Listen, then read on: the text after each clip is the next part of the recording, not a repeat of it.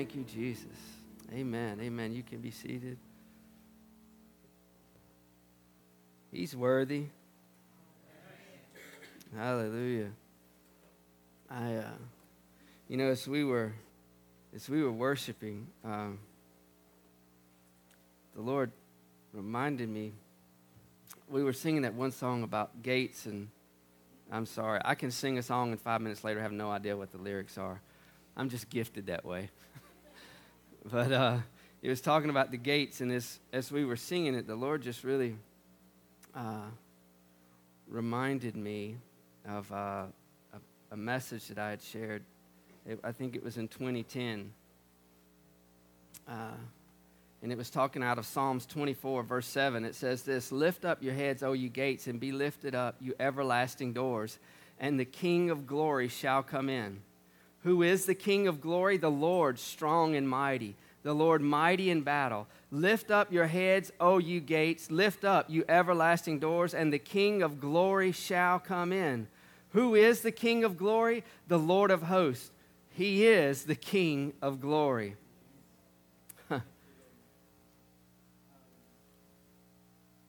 He said, you lift up your heads, O you gates.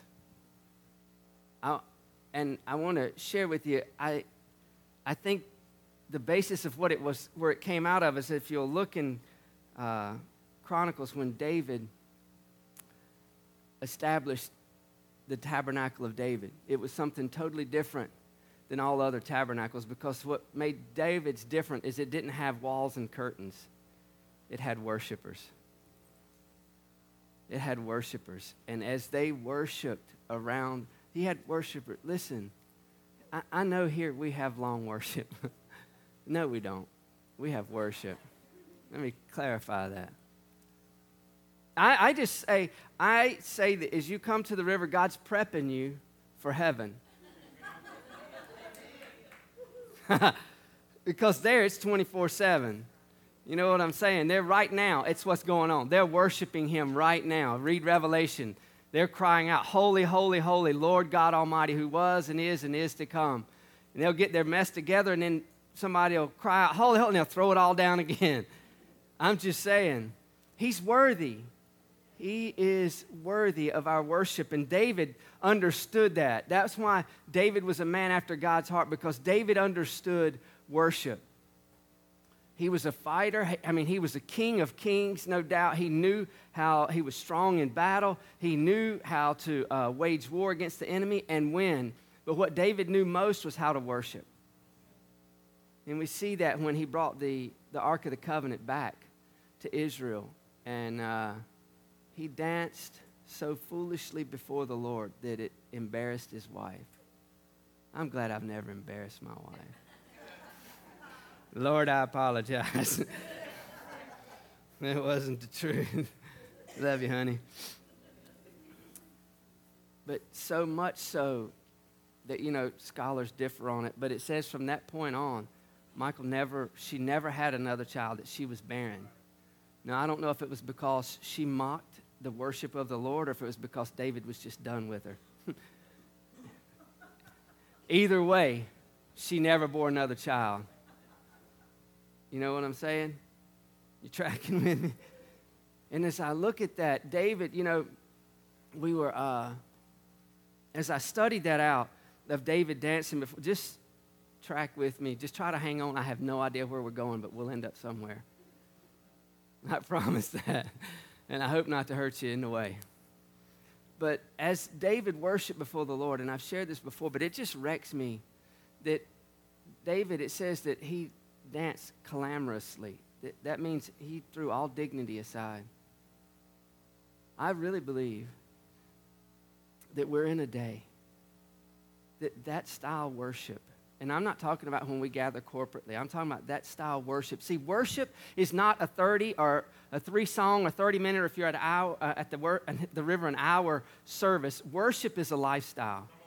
Worship is an offering of my life. Romans 12:1, I beseech you, therefore, brethren, by the mercies of God, that you present your bodies a living sacrifice. What happened at the temple when they would do worship? There was a sacrifice. Right? Well, it's right if you're not sure it is, I'm telling you. And the Bible says that as they would make sacrifice, the savor would come up before the Lord. It would be a sweet-smelling savor before the Lord. Why? Because something had died? No, because forgiveness had been given. Because when he smelled the sacrifice, what he smelled is their sins are covered. Their sins are covered. That's why it was sweet to him. And as we offer ourselves, that living sacrifice to him, it's a worship unto him. And I believe in this day that what the Lord is doing is he is resurrecting on the inside of believers a heart of worship. Because here's what I know about a worshiper. They are radical. A worshiper is radical. They're not consumed. David wasn't. He was the king. Do you understand?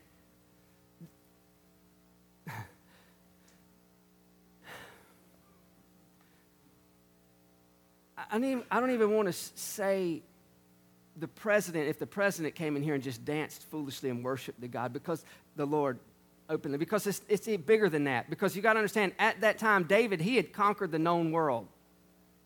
And we don't have someone in that kind of power today. And the dignity that he was, he was supposed to carry himself with, right?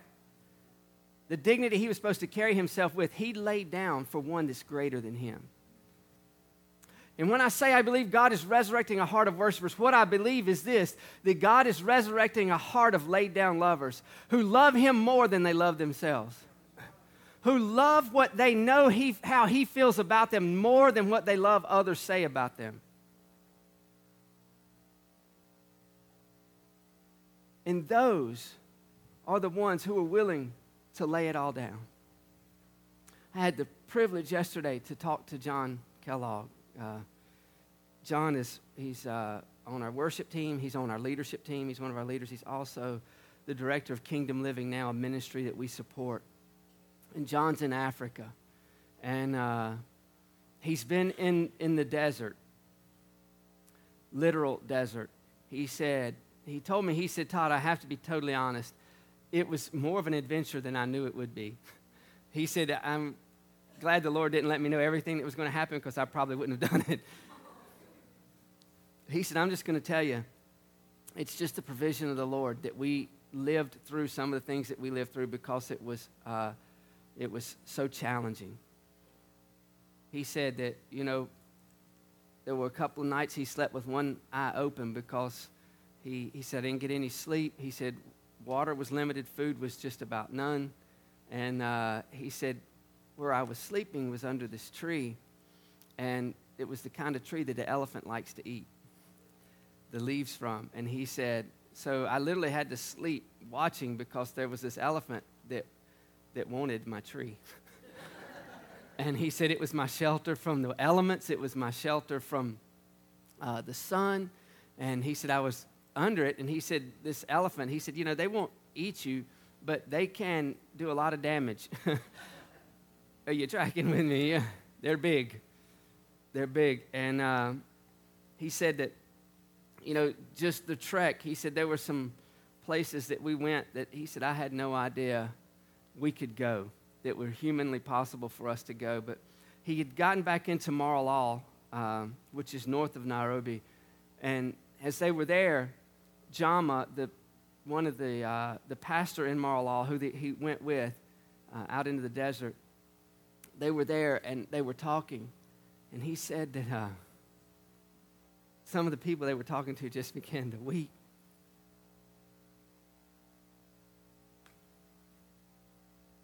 And they would point at John. And John's the only white man in Maralal. He's not hard to pick out. And he said they would point to him and they would just cry. And Jama came over to him and he said, I told him where we went. And he said they cried because they have family out there. And they didn't know how the family would be reached. Because there's the Samburu tribe. And they have goats and cattle. And they just travel. They'll go out into the wilderness 100 miles outside of civilization to find water and food for their cattle. And he said these people would weep because we went out to tell them about Jesus. And they looked at John and said, "You're a real Samburu."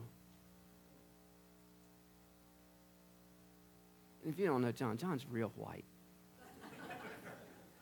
He's real white. And I look dark beside of John. But he said, you're a real Samburu. Why? Because John's a laid-down lover. Literally saying, God, it's not my will, but your will be done. I lay my life down for you, for your gospel to be preached.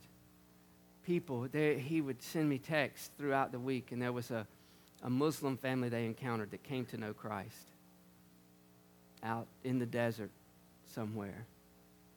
And I look at that, and the thing that's so amazing, they were coming from the wilderness, kind of in a little and going back out through the mountains, and they met this couple. John said it was the only other white people I saw the whole time I've been here, and they were in their 20s, and they were missionaries, and they said they'd been there 5 months and hadn't seen any rain. And the way they met, John and them were trying to find shelter for the night because it was getting dark. They were in the mountains. It wouldn't have been safe for them to just camp anywhere out in the open.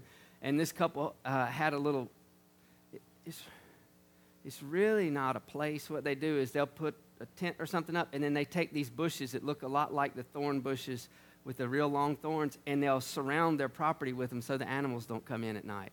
It's not like a fence. It's just like tumbleweed full of thorns around so you don't come in. And the rain was coming, and the couple said, we haven't seen rain. We've been here 5 months, and we haven't seen rain. Pastor Jama said, and if you don't know the story, when John got there, one of the first miracles they said, and it was a notable miracle, they were in a famine. They were in a drought. There hadn't rained in months. The animals were dying. The crops were almost dead.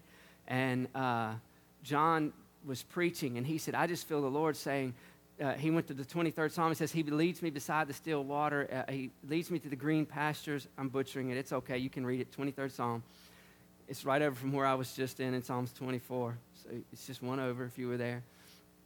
But he said he leads me beside the still waters into the green pastures. And he said, these pastures don't look too green, do they? And they said, no. And he said, well, let's give thanks to the Lord because he's worthy. And the short story is, it started raining. And it rained, I forget how many days in a row. Miss Sandy, do you remember how many days it rained in a row? It rained like 5 to 7 days in a row. And so they're here and they're meeting these missionaries, and these missionaries say, it hasn't rained in 5 months, and the bottom falls out. And they go, we can't believe this. Pastor Jama looked up and said, it follows us.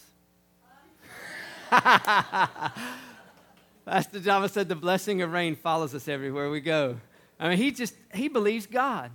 And everywhere they've gone, they've seen rain. These places, that's a miracle. That's not natural. It's not the rainy season. When they came back into Mar-a-Lago the other day, they're 8 hours ahead. I don't know if they came in Friday or Saturday. He and I talked yesterday. When they came back into town, everything was green. And the people said, look, the blessing of rain is still here. Everything is green. See, we don't think much about that. We get inconvenienced when it rains. You know why? Because our livelihood isn't tied to it. It's almost inconsequential to us unless it gets just really, really bad. In this area, we don't really see. But to them, it's life. And God brought rain as they prayed and gave thanks. And it's still raining. It's not raining straight, thank the Lord. But it's raining, and everything is green. Everything is recovering. Isn't that awesome? That's the Lord. And you know, you can say what you want, but I believe that it's the obedience of John to go that caused that to happen. That he was willing to take the word of the Lord on the other side of the world when it wasn't convenient. It wasn't easy. And see, that's what a laid down lover will do. That's what a worshiper, not someone who stands in front of the church and sings songs for 45 minutes or lay in the floor and sing songs. But a worshiper is one who says, I'm willing to lay my life down for the one I worship.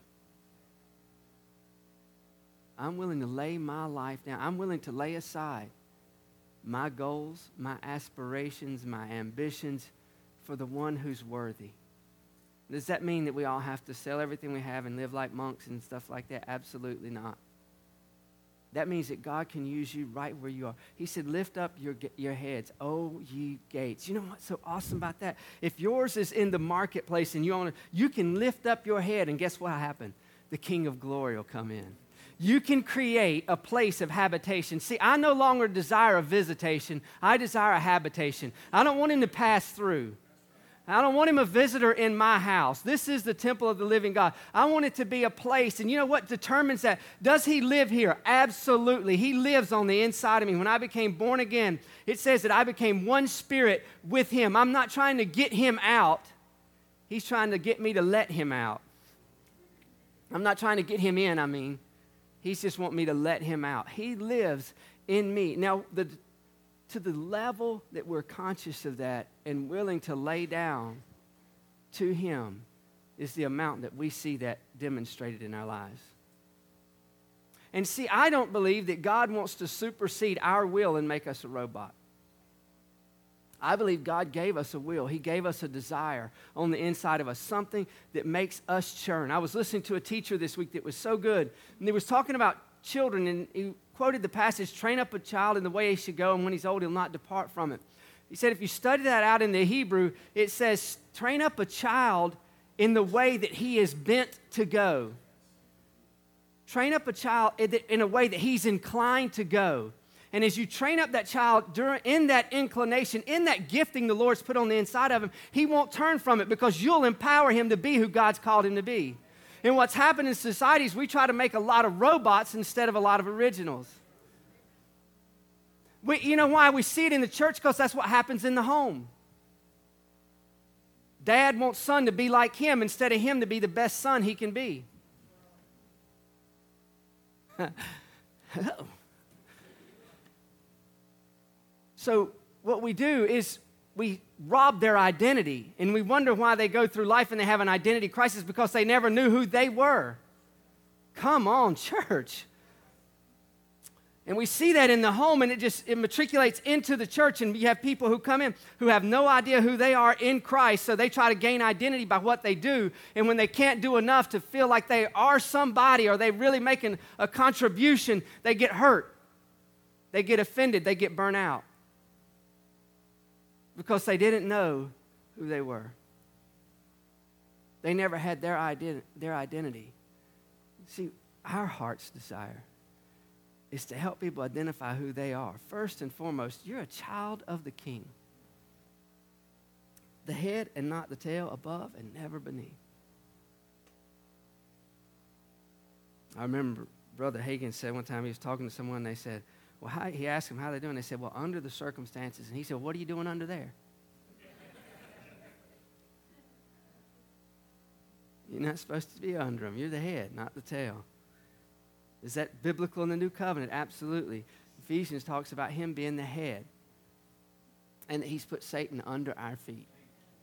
That we're the body of Christ.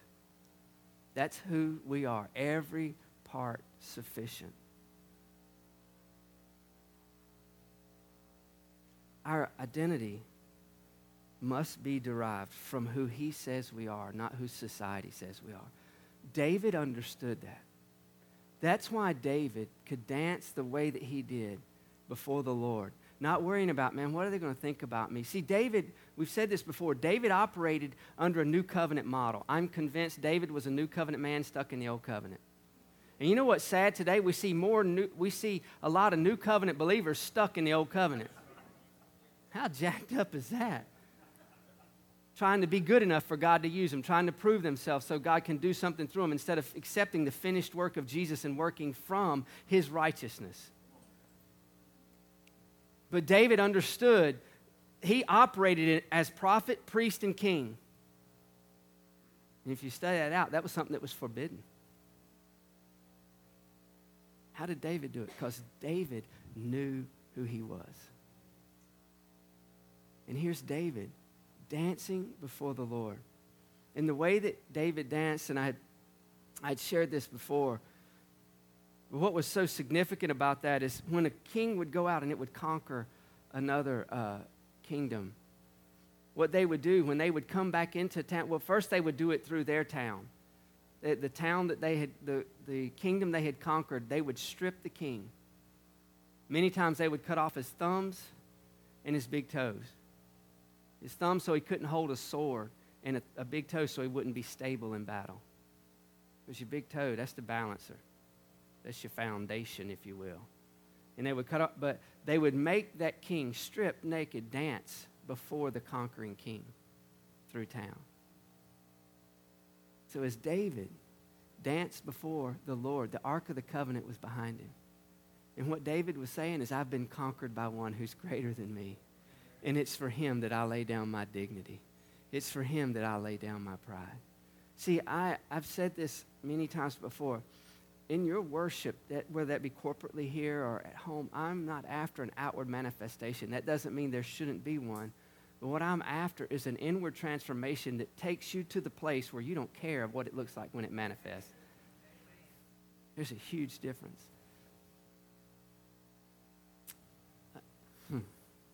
There's a huge difference. And Acts says that, Acts 15 says, verse 16, Acts 15, 16 says, after this I will return and rebuild the tabernacle of David, which is fallen down. I will rebuild its ruins, and I will set it up, so that the rest of mankind may seek the Lord, even all the Gentiles who are called by my name, says the Lord, who does all these things. What did he say? What tabernacle did he say he was going to rebuild? Acts 15, 16, and 17. He said, after this, I will return and rebuild the tabernacle of David. What's happened to the tabernacle? What was this tabernacle? It was a tabernacle of what? Worship. Where 24/7 people recognized, acknowledged, and worshiped the King of Kings and Lord of Lords. He said, that's the tabernacle I'm going to rebuild. It wasn't a building, so we can't say he was going to rebuild a building. Solomon built a temple that was billions of dollars if it was built today. Billions upon billions of dollars to build Solomon's temple and all the gold that was in it. It would bankrupt the world to build that temple. He said, that's not what I'm building, because I'm not after men's edifices. I'm after worshipers. So when he says, I'm going to rebuild the tabernacle of David, I believe what he's saying is, I'm rebuilding a body of believers who radically worship. Now, my radical worship may look different from your radical worship. Here's what's so cool. Just like in relationship, that should be developing every day. My wife and I, this month, will be married 25 years.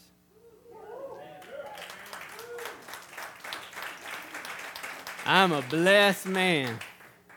I'm a blessed man. But you know what? Every day, I desire to know her more.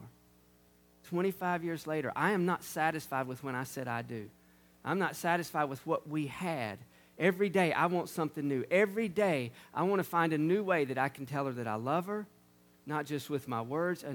Every day, I want to find a new way where I can express to her how much I know that God blessed me with her. Every day, how much more our relationship with the Lord. That every day, I'm telling you, I know I've quoted him already, but Brother Hagin said this, if you try to outdo one another in love, you'll never end up in divorce court. If you try to outdo one another in love, you'll never end up. You know when we end up in divorce court? When we become the priority in our relationship. Well, my needs aren't met. Help me, Jesus. He's going to rebuild the tabernacle of David, which is fallen down. I will rebuild who will rebuild it? I will rebuild the ruins, and I will set it up.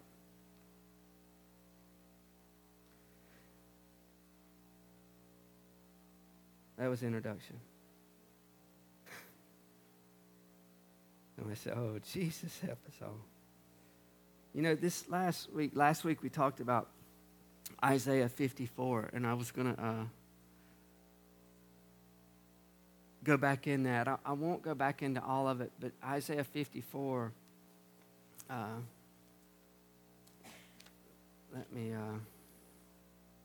will say this. Verse 14.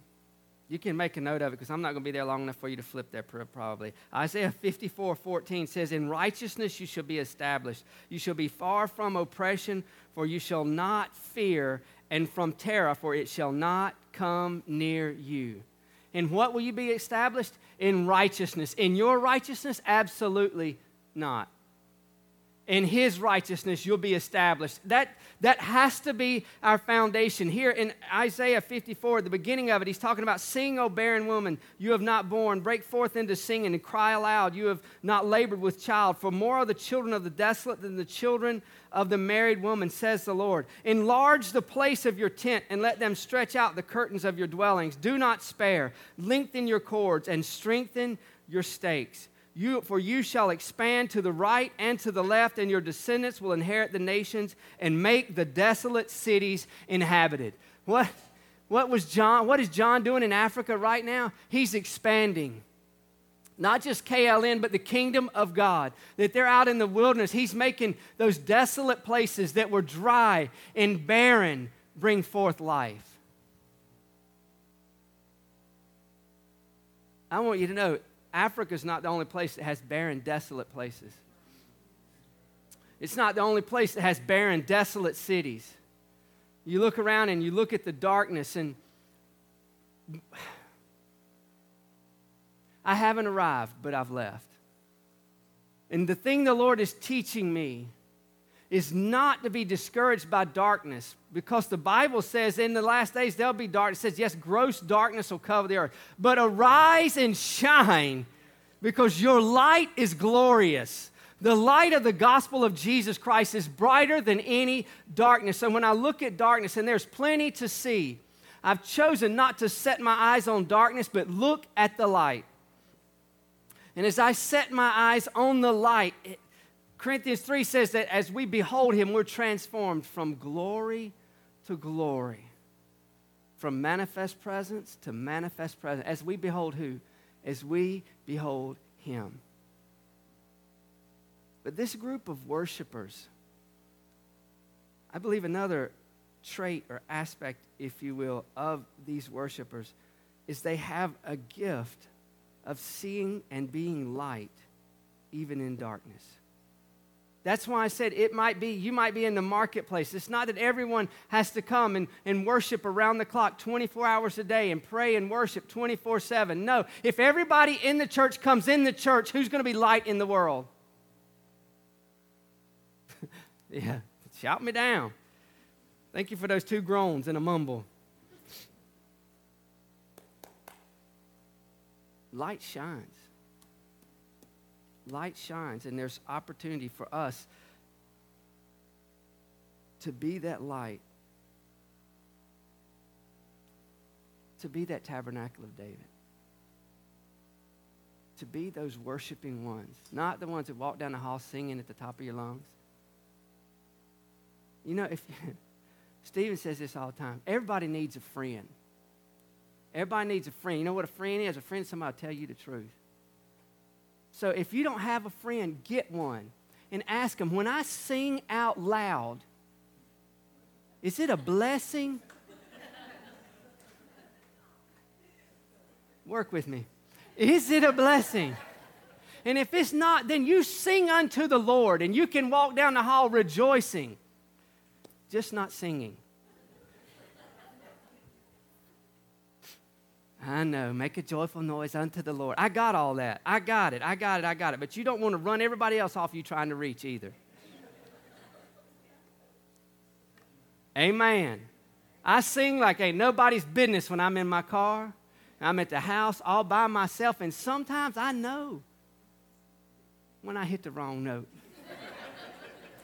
And I say, thank you, Jesus, I'm alone. Because I know what that sounded like to me. I can only imagine what it would have sounded like to somebody else who was listening. It would not have been pretty. Just get a friend. Worship always. Get a friend. See, I want you to understand that worship isn't how the song you sing or how loud or how long you sing it. Worship is the part of my life that I give over to Him. And here's what I believe about worship. And here's something the Lord stretches me in. Every time I come into a corporate worship, I want to give Him something I haven't given Him before. Are you with me? Let me make it practical. If you're a sit-down worshiper, try a stand-up worshiper. If you're a hallelujah worshiper, try a hallelujah worshiper. Oh, but I wasn't raised that way. That's okay. We ain't talking about raising. We talking about worshiping.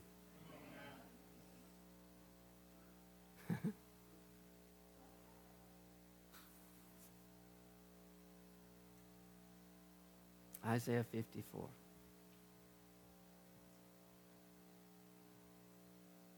Verse 5, for your maker is your husband. The Lord of hosts is his name, and your Redeemer is the Holy One of Israel. He is called the God of the whole earth. Who do we worship? The God of the whole earth. Verse 14, in righteousness you'll be established. You'll be far from oppression, and you shall not fear, and from terror, for it shall not come near to you. How can you say that? Because when you're established in righteousness, you understand how much He loves you, that it's not your goodness, it's His greatness that's made you accepted in the beloved. And fear has no place in you, because fear involves torment. The Bible says he who fears has not been made perfect in love, because perfect love casts out fear. So where there's areas of fear in our life, it's areas in our life where we don't understand the love of God completely. Are you with me? It's areas where we don't understand the love of God completely. Is that condemning? No, absolutely not. All it is locating. It lets us say, hey, here's an area I need to understand more about the love of God. How do I find that out? By going to the Word of God and find out just how much He loves me in that area. In righteousness you'll be established. Verse 17, no weapon formed against you will prosper, and every tongue which rises against you in judgment you shall condemn. This is the heritage of the servants of the Lord, and their righteousness is from me, says the Lord. Do you think He reestablishes that? I do. He said, I want you to understand, those who can stand this way are the ones who understand that their righteousness is from me.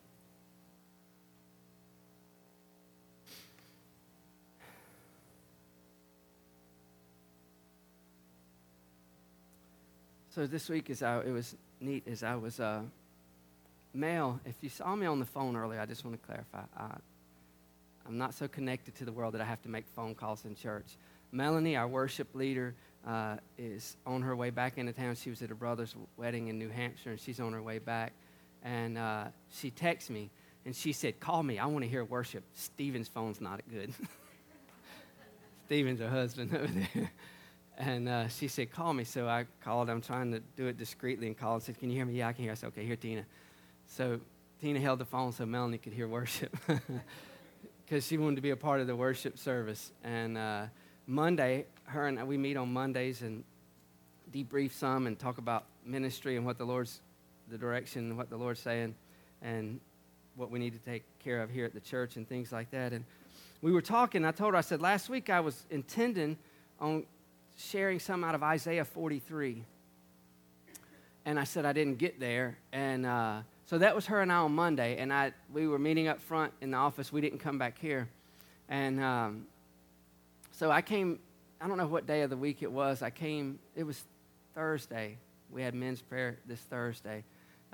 Thursday mornings at 6:30, men, commercial. And I was in here before anyone got here, and I was worshiping and just walking around praying. And I looked, and Jessica had painted this last week. It was over on the corner over here. And it's the north. You see the star, the north, south, the east, and the west. Well, I had just talked with Melanie on Monday about Isaiah 43, and you go, okay. And I came in, and I looked at this. I had no idea that's what she was painting. And she had no idea that was part of the scriptures that I was going to use in the service and didn't use. See, that's what for those of you who are new, you see the ladies painting up front. That's not art time at the river. That's worship It's prophetic art, and many times, here's what's so cool. I'll get to Isaiah, I promise. I had a friend of mine here last week who pastors the Lutheran church here in town. And I met with him this week, and we talked about the service, and he told me he really enjoyed it. And he said, something that really spoke to me was that painting that the girl did over on the left that had the north. He said, because I've been off for 2 weeks, and I've just been seeking the Lord. And he kept speaking to me about direction. He kept showing me a compass of the north, the south, the east, and the west. And I said, well, I'll tell you what. I said, Bill, this week I'm going to use that painting as an illustration in my message, but then I'll give it to you. He said, are you serious? I said, absolutely, it's yours. He said, well, it'll be hung in a prominent place, either in my office at the church or in my home. He said, because God spoke to me greatly through that. It's his body. It's made up of many members, and they're Lutheran, and they're Baptist, and they're Catholic. They're in there. See, we can get caught up and short-sighted and just see our church and think it's the church, and it's a part, but it's not the whole. And it takes the whole to do what the Lord has called. It's the whole. It's the whole church, not just this church. You're key in this outreach, but it's the whole church that's going to be that tabernacle of David that's resurrected, that worships him beyond circumstance. Amen. So Isaiah 43 says this, but now, Isaiah 43:1, but now thus says the Lord who created you, O Jacob, and who formed you, O Israel, fear not, for I have redeemed you. I have called you by your name. You are mine. When you pass through the waters, I will be with you, and through the rivers, they shall not overflow you. When you walk through the fire, you shall not be burned. That sounds a little familiar. Nor shall the flame scorch you. Daniel and his buddies didn't even smell like smoke. For I am the Lord your God, the Holy One of Israel, your Savior. I gave Egypt for your ransom, Ethiopia and Seba in your place. Since you were precious in my sight, you have been honored, and I have loved you. Therefore I will give men for you and people for your life. Fear not, for I am with you. I will bring your descendants from the east and gather you from the west. I will say to the north, give them up, and to the south, do not keep them back. Bring my sons from afar and my daughters from the ends of the earth. Everyone who is called by name, whom I have created for my glory, I have formed him. Yes, I have made him. Bring out the blind people who have eyes, and the deaf who have ears. Let all the nations be gathered together, and let the people be assembled. Who among them can declare this and show us former things? Let them bring out their witness, that they may be justified, or let them hear and say, it is truth.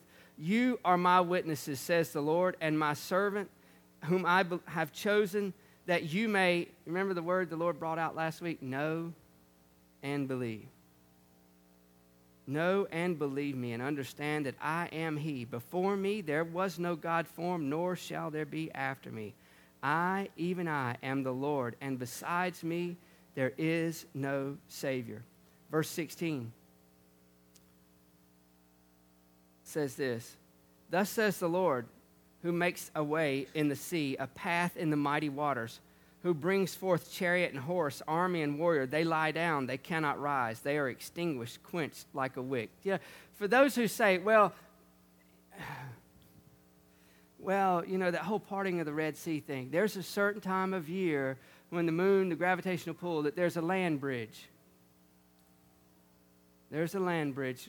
Here, Isaiah is clear in saying, he makes a way in the sea, a path in the mighty waters, who brings forth their chariot and horse, army and warrior, and they lie down and cannot rise. They are extinguished, quenched like a wick. I've said this before. I believe it was the sea. Scholars believe it was during the flood season, so it would have been even higher. I believe God did what the word says, that the water stood up like walls and they walked through. But if not, I'm going to give you grace today. If not, that means that where this passage right here says where they lay down, it means they got out on that land bridge that was ankle deep, and the Lord hit them, that all of them, horses, warriors, and everything, fell face down in the water and drowned in ankle deep water. Whichever way you want to roll with it, it's a miracle. I'm not here to debate with you. It's a miracle. And Isaiah declared, that the Lord smote them. So either ankle-deep water, all the horses and people drowning, or the walls stood up, and when the children of Israel came through, the walls came down. That's what the word said it was. It was a joke for those who missed it. People go home, he's teaching heresy. Listen, verse 18, remember not the former things, nor consider the things of old. Behold, I am doing a new thing. Now it springs forth. Do you not perceive it? I will make a way in the wilderness and rivers in the desert. Man, when I read that, I just jumped on the inside because I thought about John. That's what John's been doing. As a worshiper of the one who is worthy, he's been out in the wilderness making a way. And they've seen rivers because rain has followed them. I'm just saying, that's how big my God is. Listen to this. The wild beasts will honor me, the jackals and the ostriches. For I give water in the wilderness, rivers in the desert, to give drink to my chosen people, to the people whom I formed for myself, that they might declare my praise. That they might what? That they might worship. That they might declare my praise. Listen, I'm going to try to draw it to a close. I normally get 3 of those, if you're nervous, if you're wondering. Closings, that is. I'll try not to do it today. He said, behold, I am doing a new thing. I am doing a new thing. Now it springs forth. Do you not perceive it? I will make a way in the wilderness and rivers in the desert. Yeah. You know, here's the cool thing about new. You know what's so amazing about new? It's new. That's deep, wasn't it? It's new. And many times something that's new is unprecedented. That means that there's not a model to make it after. You know what I mean? I was talking to someone, one of the firemen the other day at the fire department, and he was reading something on his phone. He kind of chuckled. I said, what is it? He said, well, the new prototype for the Ford truck, I don't know if it was the F-150, 250, 350, whatever. He said the new prototype just blew up. It's the only one they had, and it just blew up in testing. I said, that can't be good. He said, no, that's not good because it's new. It's the only one of its kind. And guess what? It's not anymore. It's not. It's gone. I don't know any more about it than this. It blew up. It's just funny. But new. Where are you going with that? New. Something that hasn't been before many times. Something new is unprecedented. So that means that we don't have a grid for it. And the Lord said, I'm going to do something new. History has proven the greatest hindrance to a new move of God is an old one. The greatest hindrance to a fresh move of God is an old one because we look at the old one and say, this is the way it's supposed to be. And if it's not like that, then it must not be God. Jesus even said, and we'll see that in the New Testament, in Mark 2:22, he said, you can't put new wine in an old wineskin. Because if you do, you're going to lose both. And he said, because the new wine is always doing what? It's fermenting, it's expanding. Old wine, it's done its thing, and it's just hanging around. And he said, if you put new wine in an old wineskin, it's going to bust, and you're going to lose the wineskin and the wine. He said here in Isaiah, I'm going to do a new thing. You know, it's sad. Here's what I want us to learn from this. All of these prophecies were given to the most religious people of their day, and they still missed it. He said, I'm going to do something new. I'm going to do something new. And that new was Jesus when he came, when he fulfilled all the prophecies. But they missed it because they wanted it to look old so that it would be familiar. They wanted it to look old so it would be familiar because the new thing can scare them and mess you up if you're operating in the seen realm.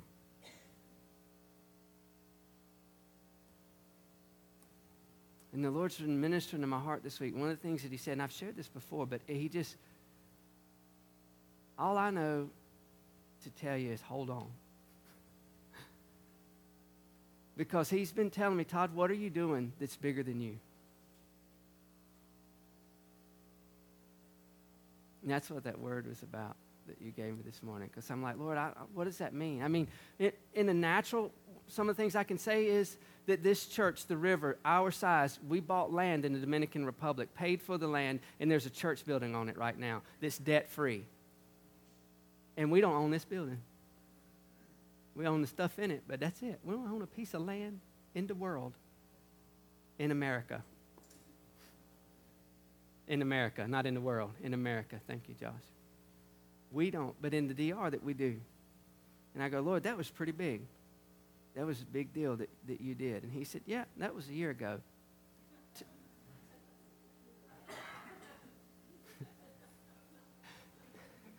Wow, Lord.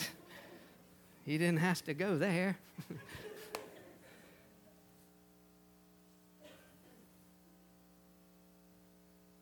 And you know, I'm convinced that the reason most Christians are dissatisfied with their quote-unquote Christian life is because they're living it inside of their ability.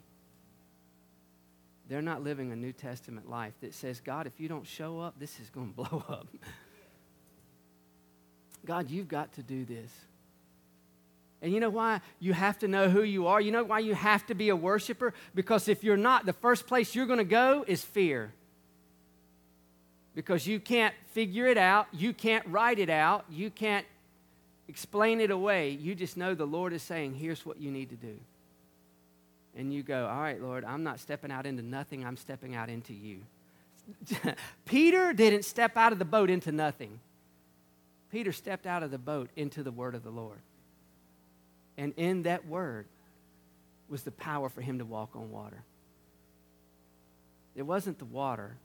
God didn't even alter the laws of gravity, because had he done that, it would have affected other people other than Peter. Listen to me. Do you hear what I'm saying?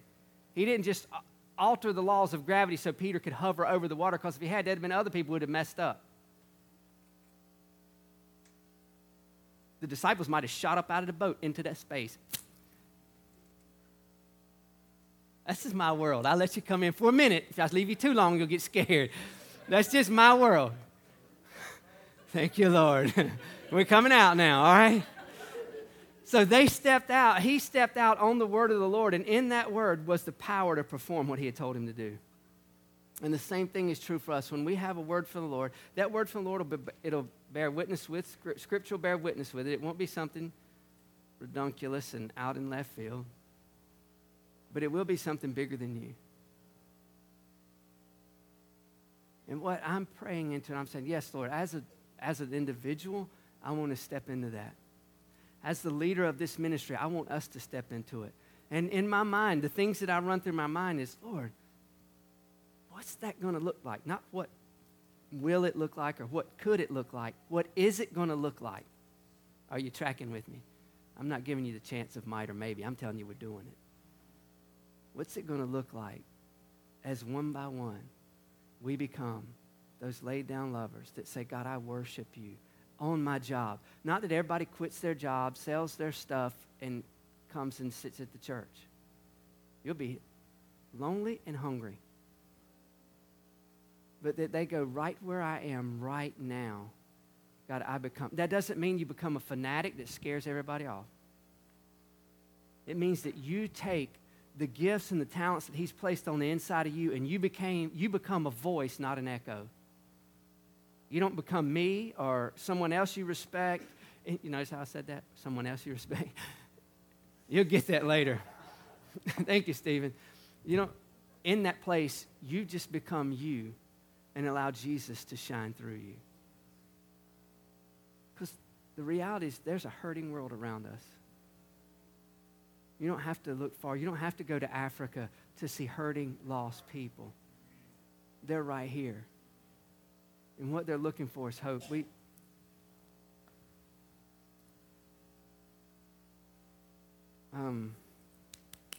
He said, behold, I do a new thing. 2 Corinthians 5. I want to give you some scriptures because I want to say something else, but I don't want to leave you hanging on this.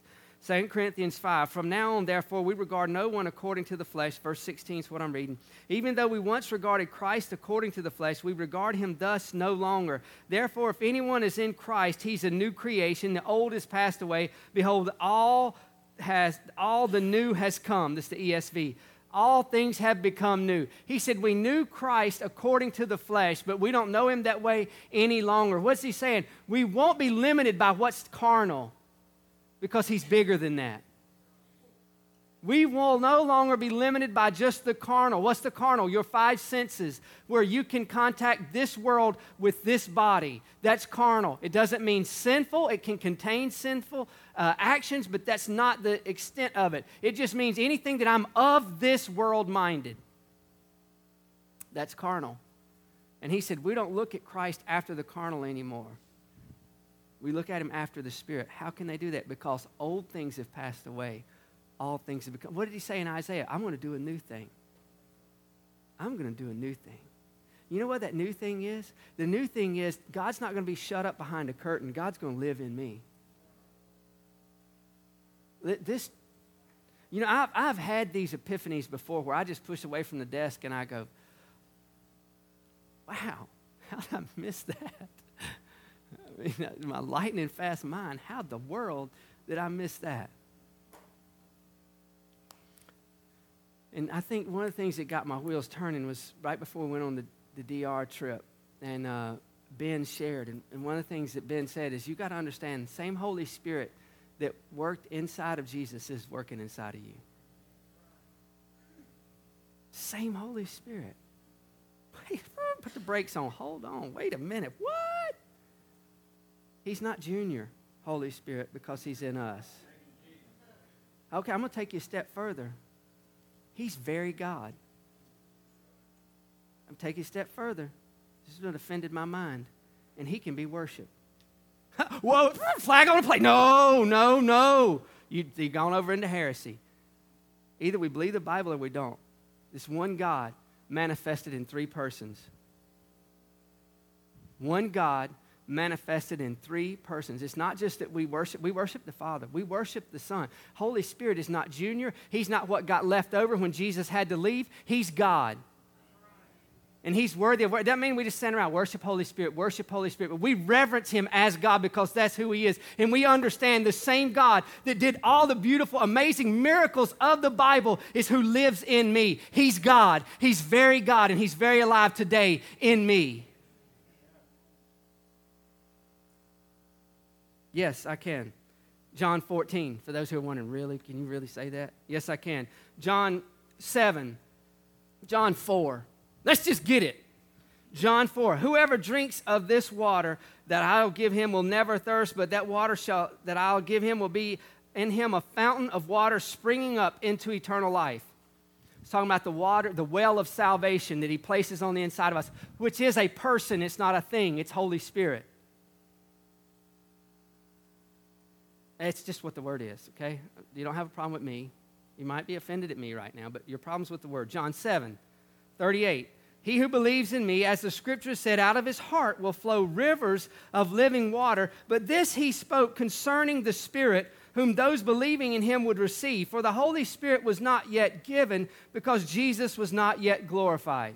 So he's talking to them and he's saying, Holy Spirit is coming and he's going to live in you. Right now, he comes upon you to do what I've called you to do. But there's coming a day when I go to the Father because I paid the price where God's Spirit can live inside of man again, that he's going to come and make his abode on the inside of you. That's what makes us a worshiper, that his Spirit lives in us and it just empowers us in every area of our lives. He empowers us. Listen, John 14. Jesus, in case your Bible doesn't have the pretty red writing in it, what I've been reading is Jesus talking. Just so we're tracking. It's not someone talking about Jesus, it's Jesus talking. That's significant. Verse 17, even the Spirit of truth, this is Jesus talking about the Spirit who will come, whom the world cannot receive because it neither sees him or knows him. You know him, for he dwells with you and will be in you. Listen to this. Oh, this is so good. This is where, when the Lord brought this in about Holy Spirit and who he is to me, and then the reality of that was kind of offensive to my mind, that he's God that can be worshiped. And maybe it's not to you, but I'm just going to tell you where I'm coming from. what I was taught through school and things like that, Bible college and things like that. He said, verse 18, I will not leave you as orphans. I will come to you. Who's speaking? Jesus speaking. He said that even the Spirit of truth who will come, he hasn't come yet because I'm still here. He can't come till I go because he's part of me. I'm here, I'm in one location, but when I go, he's coming and he'll be in all of you in every location where you go. That's pretty awesome. I'm just saying. I mean, that would be just like every one of you having me to hang around with every day. Come on, that's awesome. Just trying to bring it down where you can get your hands on it. I'm sorry, I let you back in and I shouldn't have, because some of you look really scared now. He said, even the Spirit of truth, whom the world cannot receive because it neither sees him nor knows him, you know him, for he dwells with you and will be in you. So he's speaking of who? Holy Spirit. Then what's the next thing he says? I won't leave you orphans. Who did he say, Holy Spirit's going to come? I won't leave you orphans, Holy Spirit's going to come. Who did he say? He said, I will come to you. He said, Holy Spirit's coming. But he didn't draw a distinction between he and Holy Spirit. He said, he's coming. I won't leave you orphans. I'm coming to you. Come on. That's good. So what we have to understand, in this journey that the Lord has called us to, we have the privilege to partner with Holy Spirit who lives in us wherever we are. Wherever we are, doing whatever he's called us to do. Just as we started earlier, in that unique personality, that unique gifting that he's giving you. And what's so sad is when you see people who were created and original try to become a copy. And you know what? It frustrates them, and it frustrates everyone around them. Because many times they don't even see it because they're so convinced that I have to be somebody else if I'm going to please God, that they try so hard to be that somebody else that they're repulsive to those around them because everybody can tell that they don't even know who they are and that they're not being who they really are. Is it only me or is anybody in the room? I'm telling you, God didn't create copies. He created unique, one-of-a-kinds. That's why every one of us have a different thumbprint. Because we're all uniquely made, crafted by his hands for his honor and his glory. He said that they will bring praise to me. Wow. How awesome is that? See, I want you to understand, you're empowered as a believer with Holy Spirit, who is very God, who's chosen to live on the inside of us. That's why he said, all things are possible to those who believe. Why? Because they're not operating in the energy of their flesh. They're not trying to make something happen that they don't have the ability or authority to do. What they're doing is they're pressing into the one who is greater than all. He's the God of all the earth. And they say, God, you can do this. And they go, Lord, I'm willing to lay it all down for you. And in that willingness, there comes decisions. You know, it sounds like it's simple, but it's really not. I'm not going to mislead you and say it's simple, because in that, when you choose to be one that's laid down, when you choose to be that one that was crucified with Christ, yet not I, but Christ lives in me, and the life that I now live in the flesh, I live by the faith of the Son of God who loved me and gave himself for me. When you choose to live that life, if they...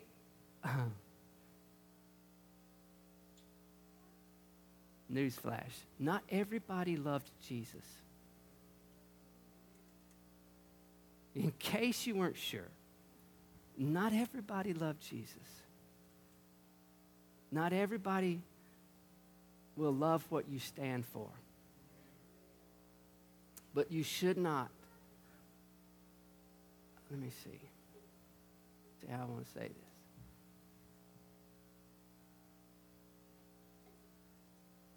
let them be offended at the word in you, not at your words. If they're going to be offended, let them be offended at the word in you, which is Jesus, that's coming out, not at how you deliver those words. I used to tell kids all the time, words are packages, and some of them stink, and ain't no way I'm going to open it. I said that in love. So how we can have the right thing to say. You know, I was, last night, you can stand. I'll stop if you stand. Last night, we watched the Holy Ghost premiere by Darren Wilson? That is. He did The Finger of God, Father of Lights, Furious Love. He did, I think Father of Lights was the third one.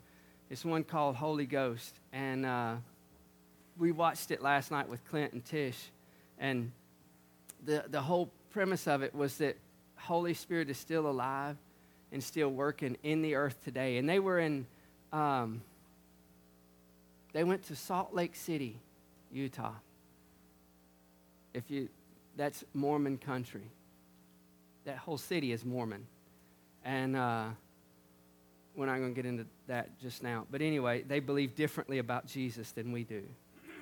And there was a guy there standing outside the gate of the school, Brigham Young University, and he sounded like he was from London, and he was just screaming at the people about repent, turn from heresy, and things like that. And these guys that were making the movie went up to him, and they started talking to him. And they asked him, said, how long have you been doing this? And he said, was it 13 years? 30 years? 30 years he had been doing it. And they said, how many converts have you had? He said, about 5. Are those 5 important? Absolutely. He was doing 5. But what he was doing is he was condemning, not revealing. And these guys, they went up and he talked. He was should really be short. And I'm trying to make it long, and I'm not trying to. The gentleman's preaching was a cessationalist. That means that he believed that the gifts of the Spirit, he believes the gifts of the Holy Spirit died with the apostles. Are you with me? Signs, wonders, and miracles. They died when the apostles died. It's funny how we can twist the Scripture to say what we want to say. I won't get into all of that right now, but that's not what we believe here. We're not cessationalists. We believe that the same Spirit that was alive when Jesus was on the earth is the same Spirit that's alive in us right now, and He's doing the same things. Because He's the same, Hebrews 13:8, yesterday, today, and forever. He is the same. So he was talking about, those things stopped, and he said, how people just believe they can go give somebody a word and pray for them, and there'll be healings. And he said, I think that's taking prayer out of context. And he really never could explain himself clearly. And this isn't about him. And they said they came to mutual ground. They loved on this guy. They prayed for him. But the point that I was coming to is they went across the street, and there were 4 young boys there in their teenage years, and they began to minister to them, and they began to give prophetic words, and they began to pray for them. And one of the little boys was healed right there on the spot where he had been injured. He was healed, and he said, I felt it. One little boy, these are not believers, all right? One little boy, as they were praying for him, he started doing this. He said, what's the matter? You feel weak? He said, yeah, I felt like, I don't know, but like I was weak. And they were praying, and he gave a prophetic word to another little boy and started talking about things that was going on. It may have been the boy that was healed, about things that was going on in his dad's life and things that were going on in his mom's life. All 4 of those boys in 30 minutes gave their heart to the Lord. 30 years, 5 converts. 30 minutes, 4 converts. The difference, condemning and telling what everything that you're missing, that you're not, and then revealing the heart of the Father.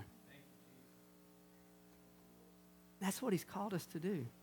Do we stand for righteousness? Absolutely. Do we make light of sin? Absolutely not. But even in that, what you can do is you can speak to who God created them to be, not what they're manifesting. And you can speak life into them. Jesus desires in us to do a new thing. I personally don't believe that was just we got born again, it was a new thing. I think every day, and this is what I'm growing into, every day we wake up, Jesus wants to do a new thing on the inside of us. He wants to give us a new aspect of His glory, of His power, of his authority. But you know how we see that? We take risks. This is one other thing they said in the movie, is they said, how do you learn to follow the Holy Spirit? You learn by taking risks. You learn by stepping out. And Bill Johnson was interviewed on it, and he said, when I taught my kids how to ride a bike, I took them to a grassy field so that when they fell, not if they fell, they wouldn't get hurt. What are you saying? Even in learning, you know, we went to the DR, Dominican Republic, where the church is this summer. And it's funny to hear a bunch of Southerners try to speak Spanish who don't know Spanish. It's really rather comical. Especially when we went our first year and Stephen was speaking English and the translator said, "Is that English or Spanish?" He didn't know what he was speaking. Love you, buddy. But you know how you learn that language is by trying. And you may butcher it. But you know, here's what I've seen is even though you butcher it, everybody may laugh, but the people you're trying to reach appreciate it because they see that you're trying. And here's what I'm telling you. We won't ever learn the voice of Holy Spirit and be true worshipers until we're willing to take risks, to get outside of our comfort zone. You know, it was a risk for David to dance that way. He could have been stoned when he stripped himself and danced before the Lord. They could have been dethroned and everything. But David said, it doesn't matter because this is all that matters to me, is him and his glory.